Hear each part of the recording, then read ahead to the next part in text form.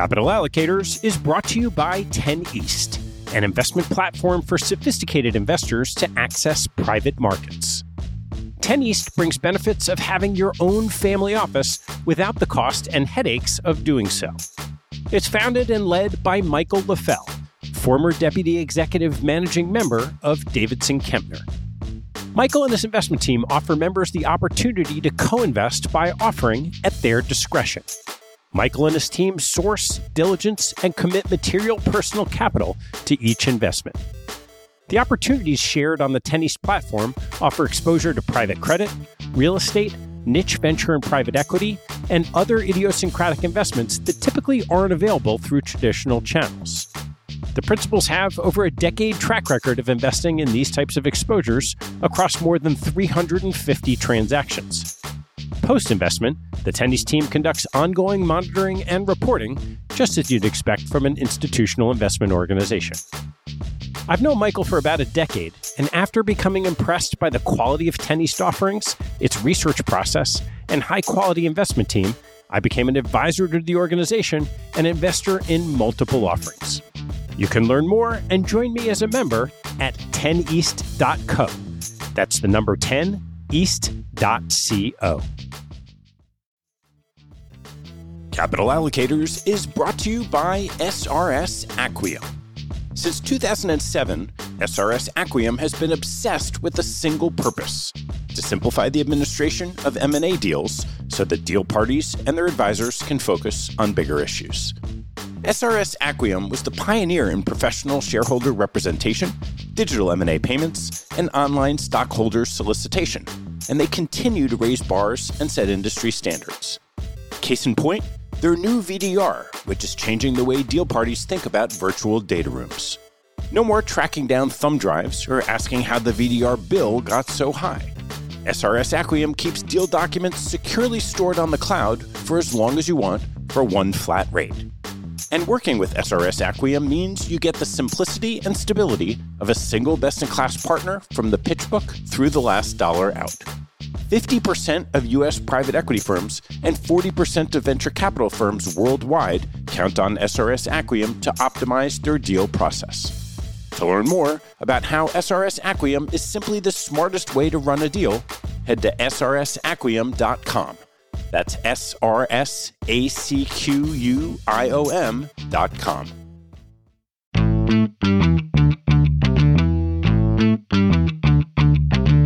Hello, I'm Ted Seides, and this is Capital Allocators. This show is an open exploration of the people and process behind capital allocation. Through conversations with leaders in the money game, we learn how these holders of the keys to the kingdom allocate their time and their capital. You can keep up to date by visiting capitalallocatorspodcast.com.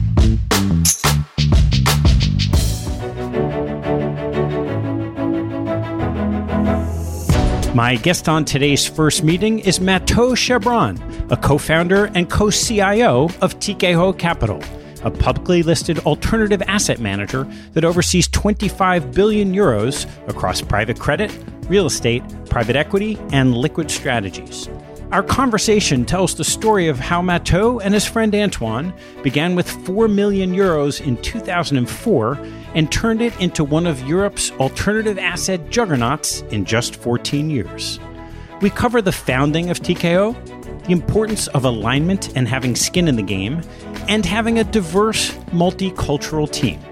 We then turn to investing and discuss why good deals have no wheels, the competitive landscape, sourcing, due diligence, and decision-making processes, opportunities and risks, and lessons learned.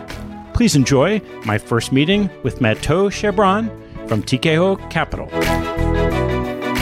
Mathieu, great to see you. Hey, Ted, how are you? I'm doing great. Well, we have a great story to tell, and so why don't we just start at the beginning? So what was the beginning of your first foray into the business? It goes back, I think, 1998, when I met my partner, Antoine Flammarion, who's my co-founding partner of Tikehau. We started the business in 2004, but worked together in investment banking, for 6 years. And we like to say in this business that it's a people business, and certain people you meet along the way matter more than others. That has been the tone of the journey ever since. And so what did you learn in those initial years in investment banking that kind of caught a spark for you? Listen, that was late 90s. It was very intense. A lot of deal flow, a lot of transaction. And when you're fresh out of school, it remains one of the greatest way to learn the business, to learn the toolbox, to learn how to behave, also, how to behave with people. And as I said, to make some meetings and get to know people along the way. Lucky enough to have great mentors, great bosses. Many of them now work with us at Tikehau. Our very first partner was our first boss, Antoine and I. And along the way, we brought in some 20 or so people we've been meeting and working with, and today hold some very senior position. How did you go from really just a few years out of college, say 6 years of investment banking, to deciding you're going to take the leap and start Tikehau? We like to talk about entrepreneurs in our businesses because that's what we finance. Those are the people you lead to an IPO. Those are people doing M&As. But there are actually very little and very few entrepreneurs, in the financial services business, and probably even more so in Europe. So we were respectively at the time 31 and 28 years old, having a pretty good, although pre-GFC career in investment banking. Antoine told me, it's about time we give it a shot. And I remember some of my bosses telling me it's either too late or it's too early. Looking back, I think it was just about the right time.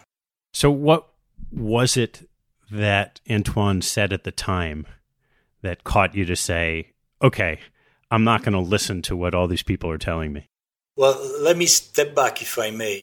My very first job at Merrill Lynch at the time, as a young intern in the Paris office, I met this guy, Antoine Flammarion, who was a first-year analyst. And when he interviewed me, for the first time, he said, don't give me, all this BS about, what you learned at school.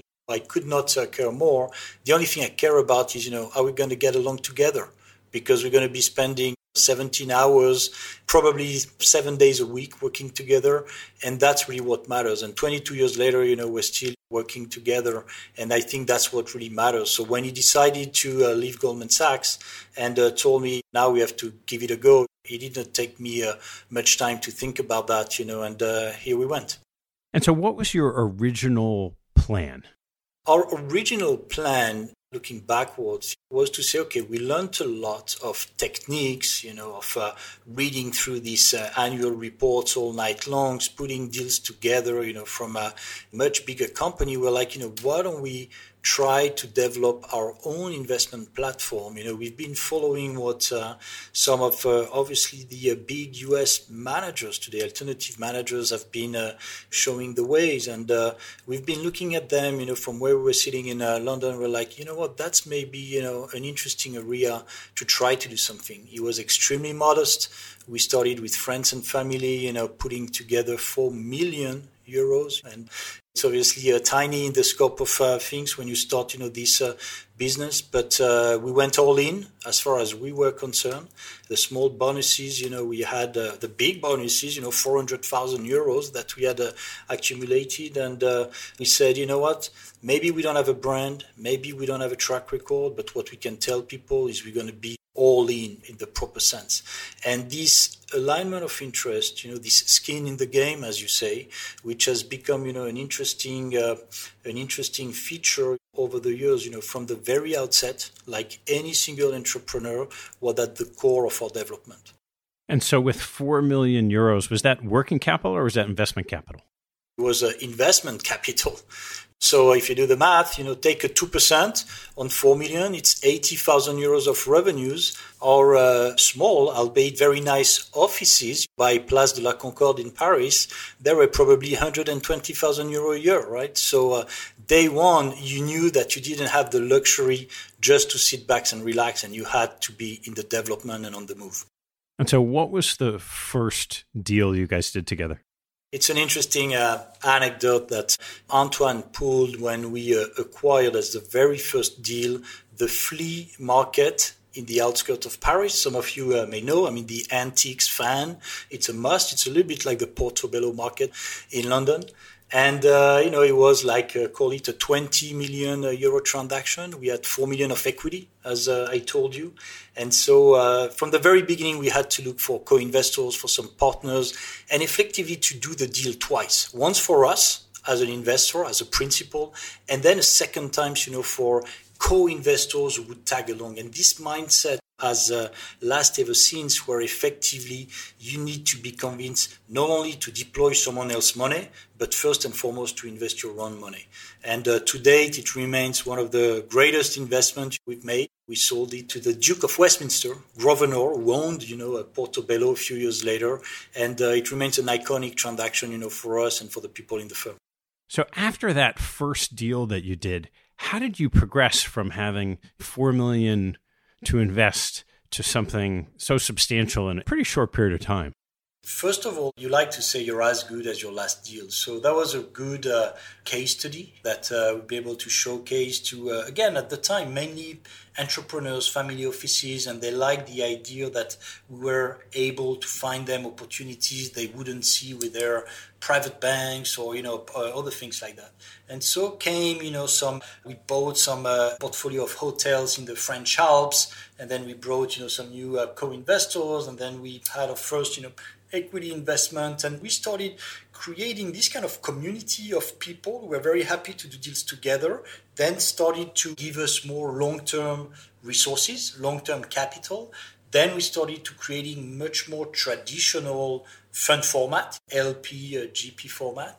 And that's how, we build this capital base with something very important. Is along the way, we tried as much as we can to actually increase our own stake into the company by building, this increased stake in the balance sheet so that we would increase the skin in the game that had been the driver to attract those investors and partners. Today, you're hearing a lot about permanent capital. People talk about permanent capital, for other reasons. And I understand very much why, both from an investment standpoint and an investor standpoint, you would be looking for a non-traditional structure. When we started, these 4 million euros were effectively an evergreen structure that we grew over time, not only by the income that the deal we made and the successful deal, we exited, contributed to the earning, but then we brought in some partners, very often, entrepreneurs themselves, family offices, people who effectively don't have to go through the traditional consultant diligence that obviously there were no way, we could have overcome, such a thing, being so small. And that's how we started developing this equity base that we grew over time, which is what we took public, when we went public, later on. And by remaining the largest shareholder here, we had created what I think is the perfect alignment of interest, where effectively not only you put your money where your mouth is, but you know that you do not create some kind of distortion of interest that some incentive scheme, sometimes generate. So this very permanent nature added to some third-party asset management, putting all that together when we decided to go public just to rationalize the structure, is what has led to Tikehau Capital the way you can see it today. Before we get to today, I'm so curious about how you start with this one deal and then grow and grow and grow. So before you can have real institutional investors, what was the next deal after that? And how did that progress over a short period of time? I think we're thankful to that. The support we received from some large European family offices who, even more so maybe back in the day, were not as structured as they can be today. And they were telling us, you may not have a lot of capital to deploy, but you've got plenty of idea and plenty of energy. And maybe without knowing it, we had created our own co-investment program at the time, which was, you can speak for bigger than what you can swallow because we will be there. I can think of great support of ours over the years, from Albert Frère in Belgium to Bernard Arnault, here in France, Then, when Goldman Sachs became a shareholder of ours through their principal investing arm, obviously, when you're only a few years into the business and still small, that's a powerful message you're giving the market. So you do a deal, then another one, then the people who co-invested with you, they're telling you, well, actually, why don't I become a shareholder alongside you? And then you grow a little bit bigger, your equity base, and then you can start effectively going to the institutional money. And it's interesting because effectively tying that back with what I think LPs globally now are looking for, be institutional money, public pension funds, but large family offices, they want to be able to cherry pick. They want to hit a la carte. And that's one thing where it's been part of our DNA to develop this approach. Antoine and you, when you were first going out, what was your pitch? Well, I think the pitch hasn't changed. And ironically, it's funny because, today the group is obviously a little bit more advanced, in terms of our institutional strategies, private credit, private equity, private real estate, capital market strategies.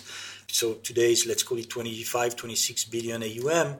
But when we pull out our very first pitch, when we were managing 4 million, it was actually a few slides where we were saying we want to be exposed to credit, which is what we were coming from. We want to be exposed to equity, to real estate. And that hasn't really changed. So actually what is very interesting is that I would be lying to you, Ted, if I was telling you that we knew 15 years ago that we would be sitting here today talking to you with the platform, but the ambition and the vision hasn't changed. We remain opportunistic, in good and bad times, because obviously, we had our share of pain, with the GFC, with the sovereign crisis. But the team who grew up with us, because you said about Antoine and Mathieu, but what we are very proud of today is that the bulk of our senior partners are people who started with us as young kids 15 years ago. And we all grew up together, which is another feature not that common in the industry. So you mentioned this backing into effectively this co-investment model that stayed with you. What are the other, as you look today, core components of Tikehau's philosophy? I'm coming back to this backbone of our approach, which is the skin in the game. Only a few structures, certainly in Europe, where management team, taken as a whole, has invested real sweat equity, what I would call, because we all know that the alternative markets have generated this optionality, which will be by way of carried interest, incentive fees that people would put as the alignment of interest. I actually think, it's a fairly cheap option compared to any other business. If you were to open a restaurant, you would go to the bank, you would borrow some money, you would be losing sleep at night. And that hasn't changed. It's been at the core of our development. It's been at the core of the support of our shareholders, investors, historical and new. As a matter of fact, I must say that not only new markets in Asia, in North America, that's an interesting part of the story. And talking to capital allocators, even, some consultants are getting more and more interested to this aspect of the business, where effectively we're not investing someone else's money. We're first and foremost investing our money and offering someone else to tag along. And what does that structure look like today? So today, Tikehau Capital is listed asset manager on Euronext with, let's call it 5 billion balance sheet, 3.2 billion of equity. We're managing 25.4 billion of AUM. And what is interesting, and I want to put that in a right way, we're actually a little bit overcapitalized relative to our AUM, because if you were to look at the equity base, I'm not talking the market cap, right? I'm looking at the hard equity base that Tikehau is benefiting from. You'll be surprised to see that we rank within the top 5 of the global asset manager, albeit with a much smaller AUM base. And that is a key feature of our structure. So a very standardized structure when it comes to LP allocation into our private equity or private real estate, but as a public company, a very aligned model with the management team, with the investment team. So to make sure I understand that, the equity of the public company, as you're stating it, are those investments that you have in your funds? That's correct. And the model has evolved over time, and we raised additional equity last year, taking advantage of the very strong structural tailwind that our business is benefiting from. And that's what we told the market, is that we want to use this capital, that the balance sheet has to invest side by side with the LPs. That's not free money. We told the market, we want to generate 10 to 15% return on capital employed, but you're not only, getting exposed to an asset manager, but you're also getting exposed to what I call the factory. Because, the private assets, they're all bespoke, they're all handmade, they're all one of a kind. You don't buy a QSIP security. So if you're doing that for someone else, why wouldn't you be doing that for yourself and effectively opening up to a wider shareholder base? How do you think about the balance that you hear about sometimes with public asset managers of making sure that you're serving your LPs as constituents, but then also shareholders of the company who might be a different group of investors?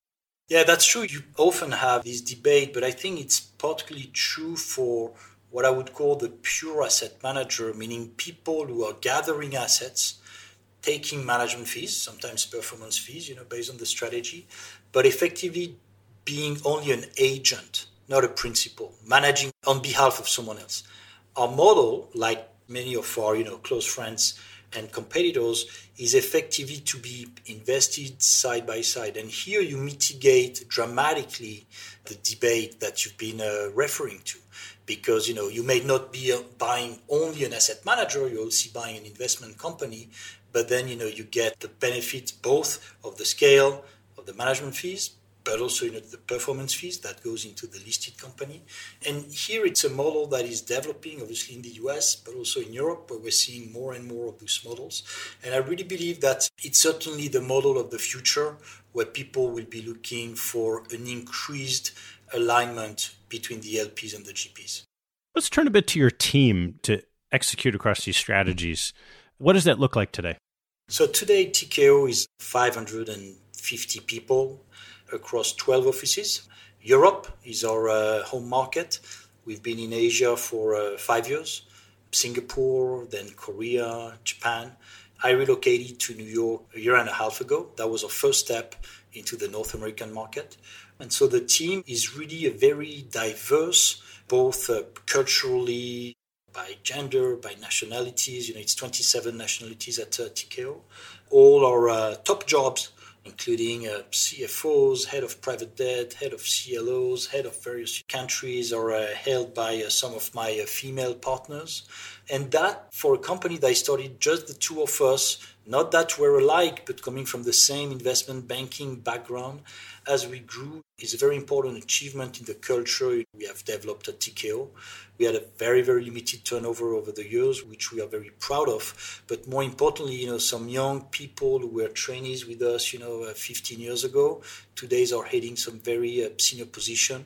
We've been through the crisis together. We saw the black swan the day he popped up. And now, we know that he may come back. So it's painful to be paranoid every day, but it's great to know that you can rely on teams you've been living, breathing, and investing with for some time. How many different countries do you have offices in just within Europe? So Europe we're headquartered and listed in Paris. London is obviously our second largest presence. And when I say obviously, I really mean it, and it will remain post-Brexit. And then Benelux is an interesting concept. When we opened Belgium, despite being only 2 hours away by train, we thought that Benelux was a concept that stood on its own. But actually, we had to open Luxembourg. We then opened Amsterdam, and all this reach, this boots on the ground, you put with different culture, nationalities, that is all incremental to your deal flow.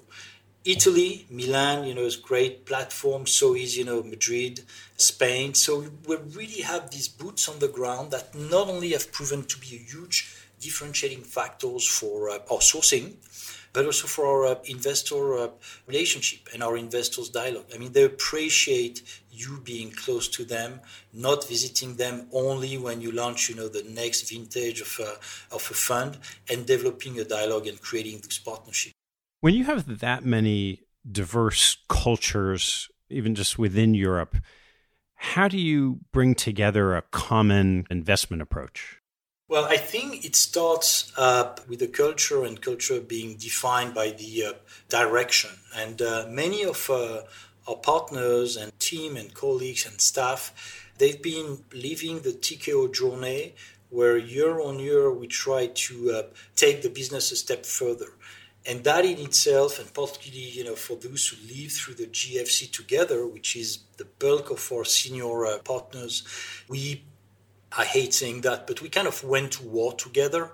And so having experienced those adverse conditions, today, coming back to your question about the investment approach, we know in an investment committee sometimes, I know that there are some people looking at each other that mean much more than effectively hours of debate, positively or negatively.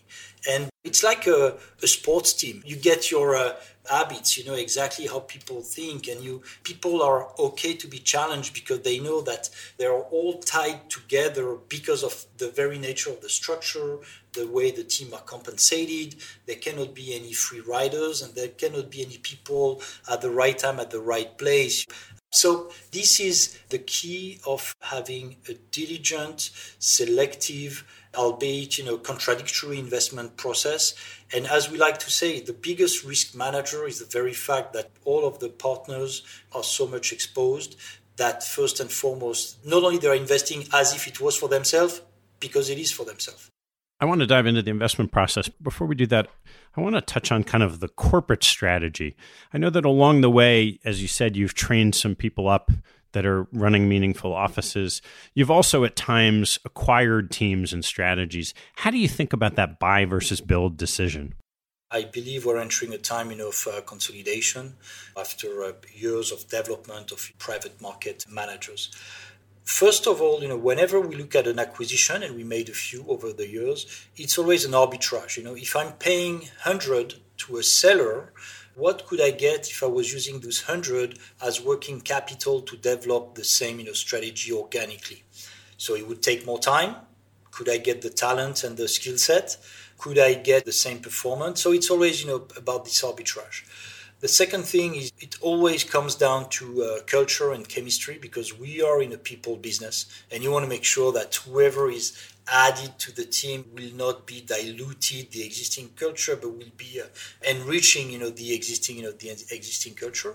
And sometimes it's really about the strategic move of expanding into a new asset class, entering a new geography, and making sure that all that give you access potentially sometimes to a new investor base where you could develop, you could effectively use the existing dialogue. So for us, it's not mutually exclusive. Having the balance sheet and the currency of the balance sheet, and more importantly, having the resources to be able to provide to a team who's looking to launch a new strategy, and they need the backing, with 100 million, supporting that. We think we can be a partner of choice. But as you said, you cannot just build a strategy on adding some teams who don't get together. I mean, the cocktail has to mix well. When you're thinking about going into a new opportunity, what's the analysis and the assessment that you do to decide either to launch a new fund or develop a new team? So there are some very subjective ones, which are, does it tick the objective, the targeted returns that we have made public, for the public shareholders. We said that our capital is a 10 to 15% return on capital employed. And so sometimes, let's say, an infrastructure debt product, at least in Europe, which is very competitive with the European banks, does not really make sense. But, expanding into the equity infrastructure in the US, in the mid-market, then it makes, potentially a lot of sense. So there is this analysis, these grid lines, where effectively is it additive, is it relative, and then do we want to be ourselves, exposed to that? And then it's about, the team. All the people we hired along the way are people we either have met in other capacity, have met, in some deals we've been knowing from, and that is something that very quickly helps you decide whether or not, that she is or he is the right partner to help you in this new strategy. And that's an important item, I guess. How have you approached investing in the European markets? So it's a very interesting landscape, because in our industry, for years, decades, the European market was London. right? The European financial market was London. You were flying into Gatwick or Heathrow. You were spending, a few days, in London, and you thought that you had covered, the European financial markets. I'm leaving all the debate about Brexit aside. But when it comes to private market, as I said, everything we do is very bespoke. It's local situation. You have to be local. We have a saying at Tikehau, we like to say, good deals have no wheels. And by the time the opportunity hits, some investment banker's desk, in London, a lot of smart people on the ground have seen the opportunity. So long comment to tell you that while I hate saying that the only thing we have in common in Europe is a currency, that would be a lie. But if you sketch it a little bit, it's very different to be doing business in Madrid than it is in Frankfurt. It is different from doing business in Milan than it is, in Paris, etc., etc. And so for us, it has always been about having the right people on the ground, people who can connect locally, who can generate their own deal flow, who can broaden the origination flow of what we are seeing and not just waiting for advisors, investment banks to show you some opportunities. And the model that has prevailed for years of what I would call the flying fly out of London, in our business of the private market has its limits. If you're buying, QC bearing securities, you can be sitting in London and it's fine. But everything we do, is effectively handmade, and you have to be close to this country. That's why, from the very beginning, we decided to invest in the infrastructure. We decided to have some local offices. Coming back to our journey, having this balance sheet, supporting the whole development has been critical to that. And it's not that dissimilar to what we started doing in Asia, but it's certainly one common feedback I've been getting, as a matter of fact, from Asian investors, that the Tikehau platform in that respect is very complementary to some of our competitors who tend to be a little bit London-centric. I want to take a break in the action to tell you about NetSuite by Oracle, helping businesses accelerate growth and run better with a suite of ERP, financial, CRM, and e-commerce products. Here are 3 numbers for you to remember: 36,000, 25, and 1. 36,000 is the number of businesses that have been upgraded to NetSuite by Oracle. NetSuite turns 25 years old this year. That's 25 years helping businesses do more with less, close their books in days, and drive down costs. And 1, because your business is one of a kind. Get a customized solution for all your KPIs in one efficient system with one source of truth. Manage risk, get reliable forecasts, and improve margins. Everything you need, all in one place. Right now, download NetSuite's popular KPI checklist designed to give you consistently excellent performance. Absolutely free at netsuite.com/allocators. That's netsuite.com/allocators to get your own KPI checklist. netsuite.com/allocators. And now, back to the show. What does the competitive landscape look like, in particular for the supply and demand and capital in some of these countries on the continent? Europe, like the rest of the world, tend to be divided, into 2 categories.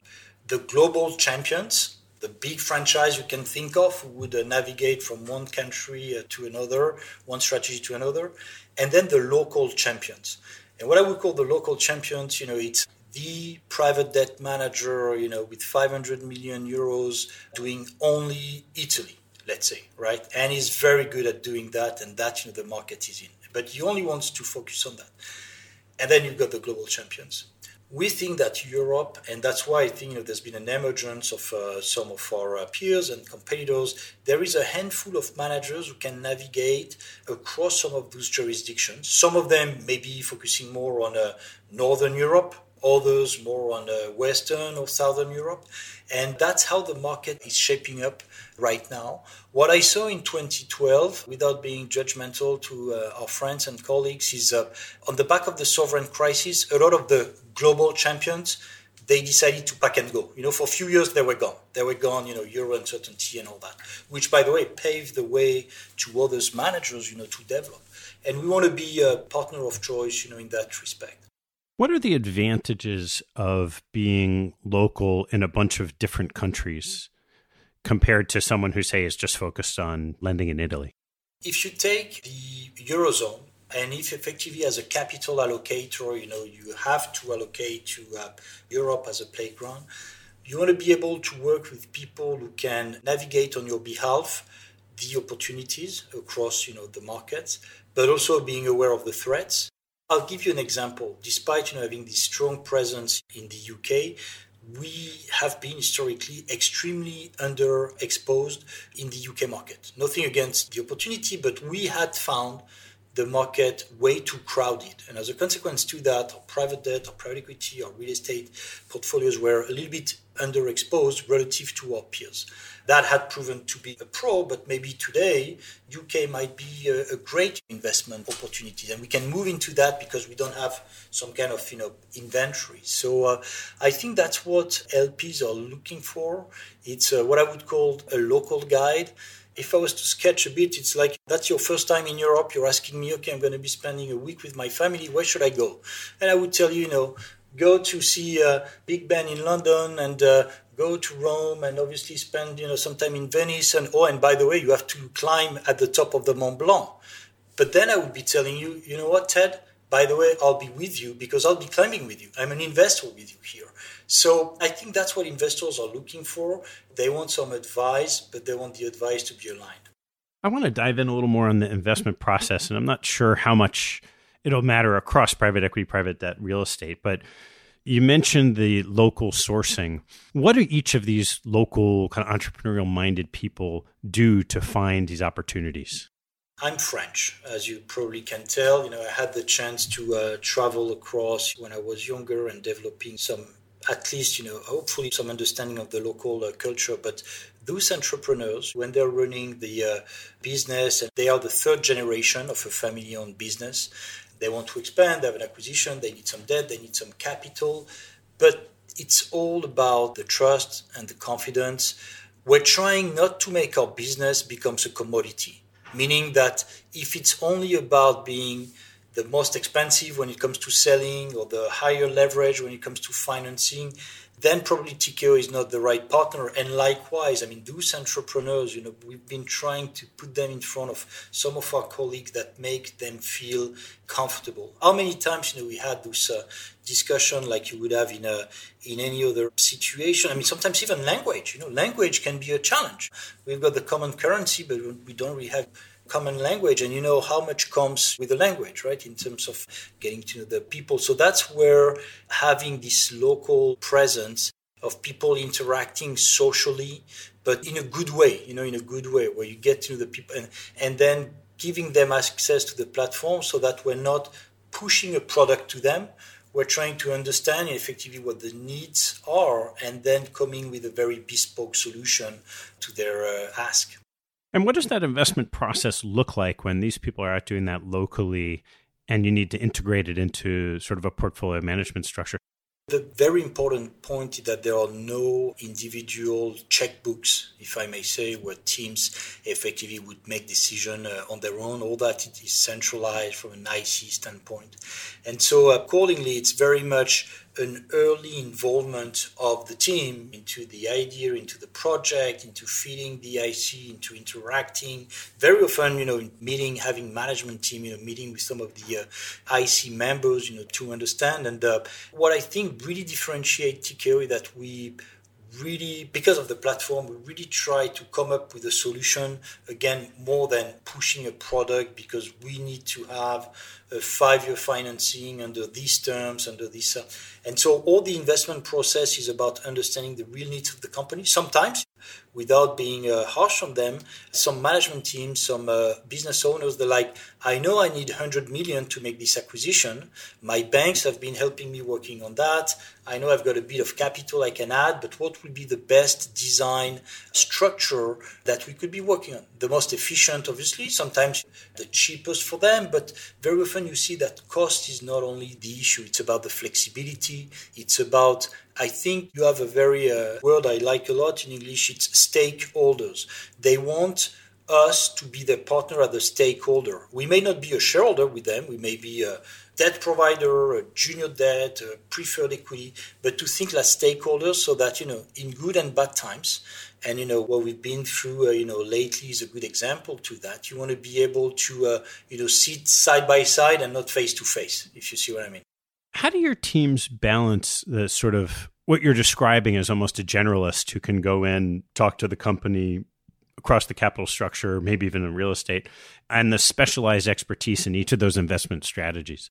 That's why we have, our country heads in the various countries. Effectively, whilst some of them might come, more from the private debt, others from the equity, some from the real estate.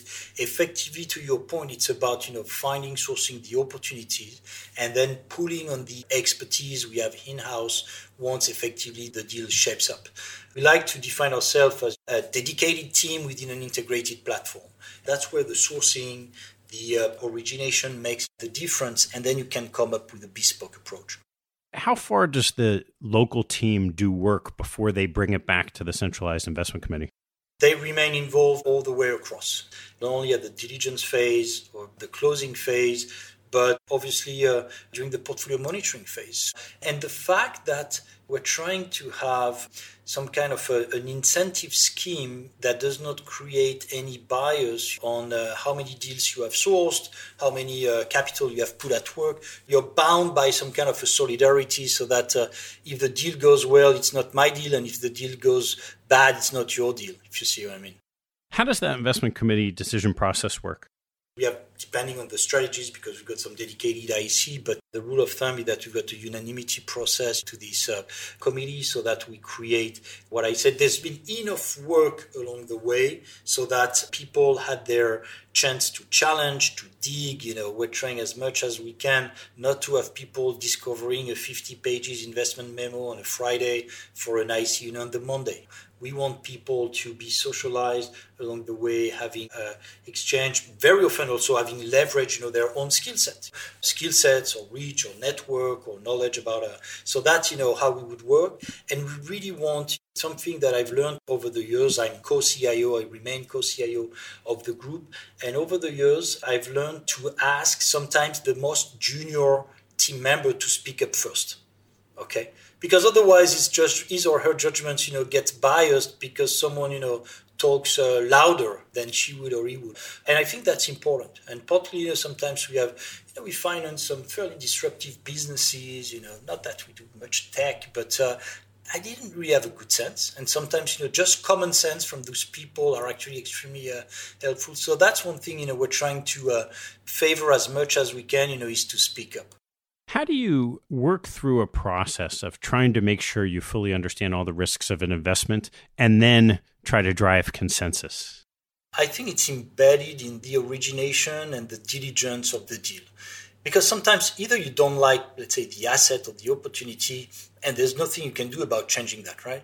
Now, if it's about, the terms of a deal, or if it's about, the structure of a deal, then it becomes, very different. You can effectively, the same way you would compromise with a seller or a buyer, with a bank by negotiating, you want everyone to find common grounds as to, okay, that's the most optimal structure, pricing structure. Now, if effectively day one, it did not make the cut of the very merit of the investment, there's no point spending 3 weeks or 3 months and spending a lot of money in diligence. Where do you find that people on the investment committee have this sort of natural disagreements about ideas? So again, it would differ between our private debt, equity, or real estate strategies. But let's take direct lending, for example. Direct lending in Europe has been lagging relative to the US in terms of development, and then it picked up over the past few years. And then we're starting seeing some very deteriorated structure, collateral package, security package, leverage, pricing. And, sometimes you would have the people saying, well, but this is where the market is. These are the market terms. And then the people saying, you know what, I don't want to be in this market then. And that's, something that, we think that it's about also we have a role vis-a-vis our LP, but also vis-a-vis ourselves as principal. Obviously, we need to be aware of the market, but we need to be able to resist a market. And so that would be typically where we would see that. Or leverage, when we are an equity investor or real estate investors, were just coming out of a very long and cheap debt environment, you would have been tempted to put 10% more debt on a deal because that was juicing up your IRR by 1%.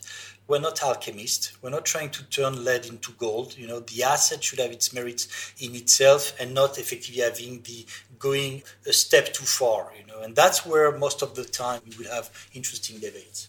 So most of these aren't really on or off trade-offs. It's just a matter of degree. So what is like the Tikehau type deal, whether that's in terms of debt or equity relative to the market? Coming from Antoine and I, real estate and leverage finance, background, we are people who have developed cash flow based approach, be for financing or investing. So at times you can come across as boring because people are all into the high growing, fast tech, go for the very high multiple. But when effectively cycle turns, and on the longer term, that's where we think that we feel the most comfortable. So I would say we've got a very downside protected investment philosophy and approach. As I said, will be more the 15% type of IRR than more the 3x effectively. And we'll be trying to downside protect this investment. And there is, a basic thing that people tend to say, but not always follow. I mean, the two rules: only invest in things, you understand. And I know, certainly, but I'm hopeful that our team, can help us go past that. And the other thing is only do business with people you know as well. Because, the long term, sometimes on the medium term, you never know how people will react when things turn bad. And it's proven to be true over the years, both on the investment side, on the investor side. Having our investors support in good times is great, but having them when things, are more challenging has even more value. How do you view your role post-investment with your portfolio companies? So we are always either a board member or a board observer in any company we invest in, so that you do not get the numbers or the facts after the fact, 60 days, 90 days after. We don't have much say, but at least you're in the flow of the dynamic and you can help them preempt some situation or address some situation, and trying to use the Tikehau platform. So let's say that you've got this European company looking at acquisition in the US, where we want to make sure that we connect them. And even if, it's a totally unrelated businesses, we want to make sure that we open up our network to their benefits. And that's something we learned over the years by very strong partners of ours. I can think of, I was mentioning Asia. Temasek, was a pre-IPO shareholder of ours and remained, and they've been a great partner ever since. That's very much how they operate, because, it's really one team, one culture, one P&L, and you want to make sure that your portfolio companies also benefit from that. What opportunities are you most excited about today? We are only at the beginning of the private market strategies in Europe. You know how much money has been allocated by North American LPs to these strategies. The very fact that, the numbers, 80% of the companies are non-bank finance in the US, when in Europe, the contrary, it's 20%. So you've got all this dynamic of a market who is much maturing. And we want to be able to address as much of it as possible. That's why you saw Tikehau evolving from our very first deal that we were debating was a real estate deal. But then as a third-party money manager, we were probably fairly early in the direct lending and the private debt. And today we've got a much more balanced portfolio. I think that on the back of what we are living today, there is a massive need for equity capitalization of the mid-market companies. They've been using, I would say rightly so, given the circumstances, some of them, an excess of cheap leverage. And today, as the cycle turns, there will be a need for long-term capital, equity base for all those, family-owned businesses that been there for 3 generations sometimes, and certainly here to last, and they don't intend to sell. So that's clearly one. And you can call it however you want. It can be growth equity, minority equity, special opportunities. It's about, providing a solution in a world where there's never been so much, capital. It's about directing it to the right opportunity. And that's where we think, the opportunity is to provide this bespoke solution. And you don't have to call it a private debt, equity, junior equity. It's a funding solution for entrepreneurs. And that's where there's a massive need. How do you think about risk as we're in this pandemic and who knows what it looks like and when on the other side? You only know what you know. And the past 2 months now, there's been a lot of assumptions and debate that I'm certainly not qualified to discuss the sanitary crisis. But what we know is our portfolio companies, how much cash did they have when they March the 1st? How much cash do they have June the 1st? What are the various stress tests you can have? And is it about securing a state-backed financial aid that we had in the US, that we had in Europe, or is it effectively adding more capital now? And making sure that as much as we can, we help them get back within the wider environment into their own businesses. So for me, those guys, they know how to manage their company. I'm not there to tell them how to manage their company. We would be qualified for that. But we can help them manage the liability side of their company. That's where we can provide by being principal investors, third-party investors. And whilst we don't do advisory, we are an advisor by design, right, to them. And that's where we can be helpful to them. So the notion of risk can shift over a cycle of an investment, from the industrial risk to a financial risk to the macro risk that we are experiencing today. But there is one thing I'm convinced of, and I think it's shared by many of my partners here. I don't think it's the end of the world. It might be the end of one world, the world that has been using way too much leverage as the cheap way to finance businesses, and that is hitting back today pretty badly. But entrepreneurs will remain, opportunities will remain, the opportunities might shift, and it's about having not only some velocity in your capital and being nimble in the way you can address those opportunities. So, to your point, I think we are hopefully the biggest risk manager of the group, being so much aligned with our investors. What are the biggest lessons, and maybe through some examples that you learned over this 14, 15 years as investors? First one is never take anything for granted. On Friday, September the 13th, 2008, Lehman Brothers was single A-rated. On the Monday morning, it had defaulted, and that was the catalyst to, a much wider situation. And I'm saying that because sometimes the guidelines you have, and here it's I'm mentioning a rating, I'm not debating ratings, but as a young entrepreneur working with younger people, don't take anything for granted and challenge all the time, in a proactive, in a constructive way, but, you should be challenging, what is coming across as something that people will tell you, well, that has always been the case. So that's certainly one. As I said about doing only business with people, that over time, either you take money as a commodity and you allocate money with a view to only making high return with the money, or you can try to do high return with the money, but with a smart approach. And that's where you can create also some connectivity. You can create some relationship that, you will meet again in other circumstances. And those are clearly important things. And having lived with most of the team, the GFC, the sovereign crisis, you only learn, in adverse moments. As you said, maybe it's at the end of a cycle or a beginning of another one, but we're just coming out a 10 years period where, no offense, but it was easy to generate some performance when you're throwing the dices and it's 6 all the time. You end up not anymore looking at the dices because it's win, and you cannot cheat with experience. That's really the lessons you learned, and experience is additive.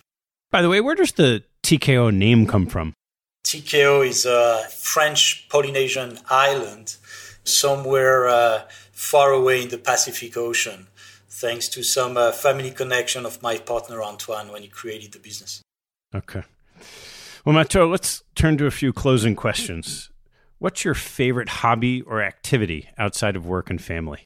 That's a tricky one, work taking so much time of our day to day because, it's not even work. We've been doing that. And that's the beauty of being an entrepreneur in this career. But I must confess a slight interest for fine wines, and not only French.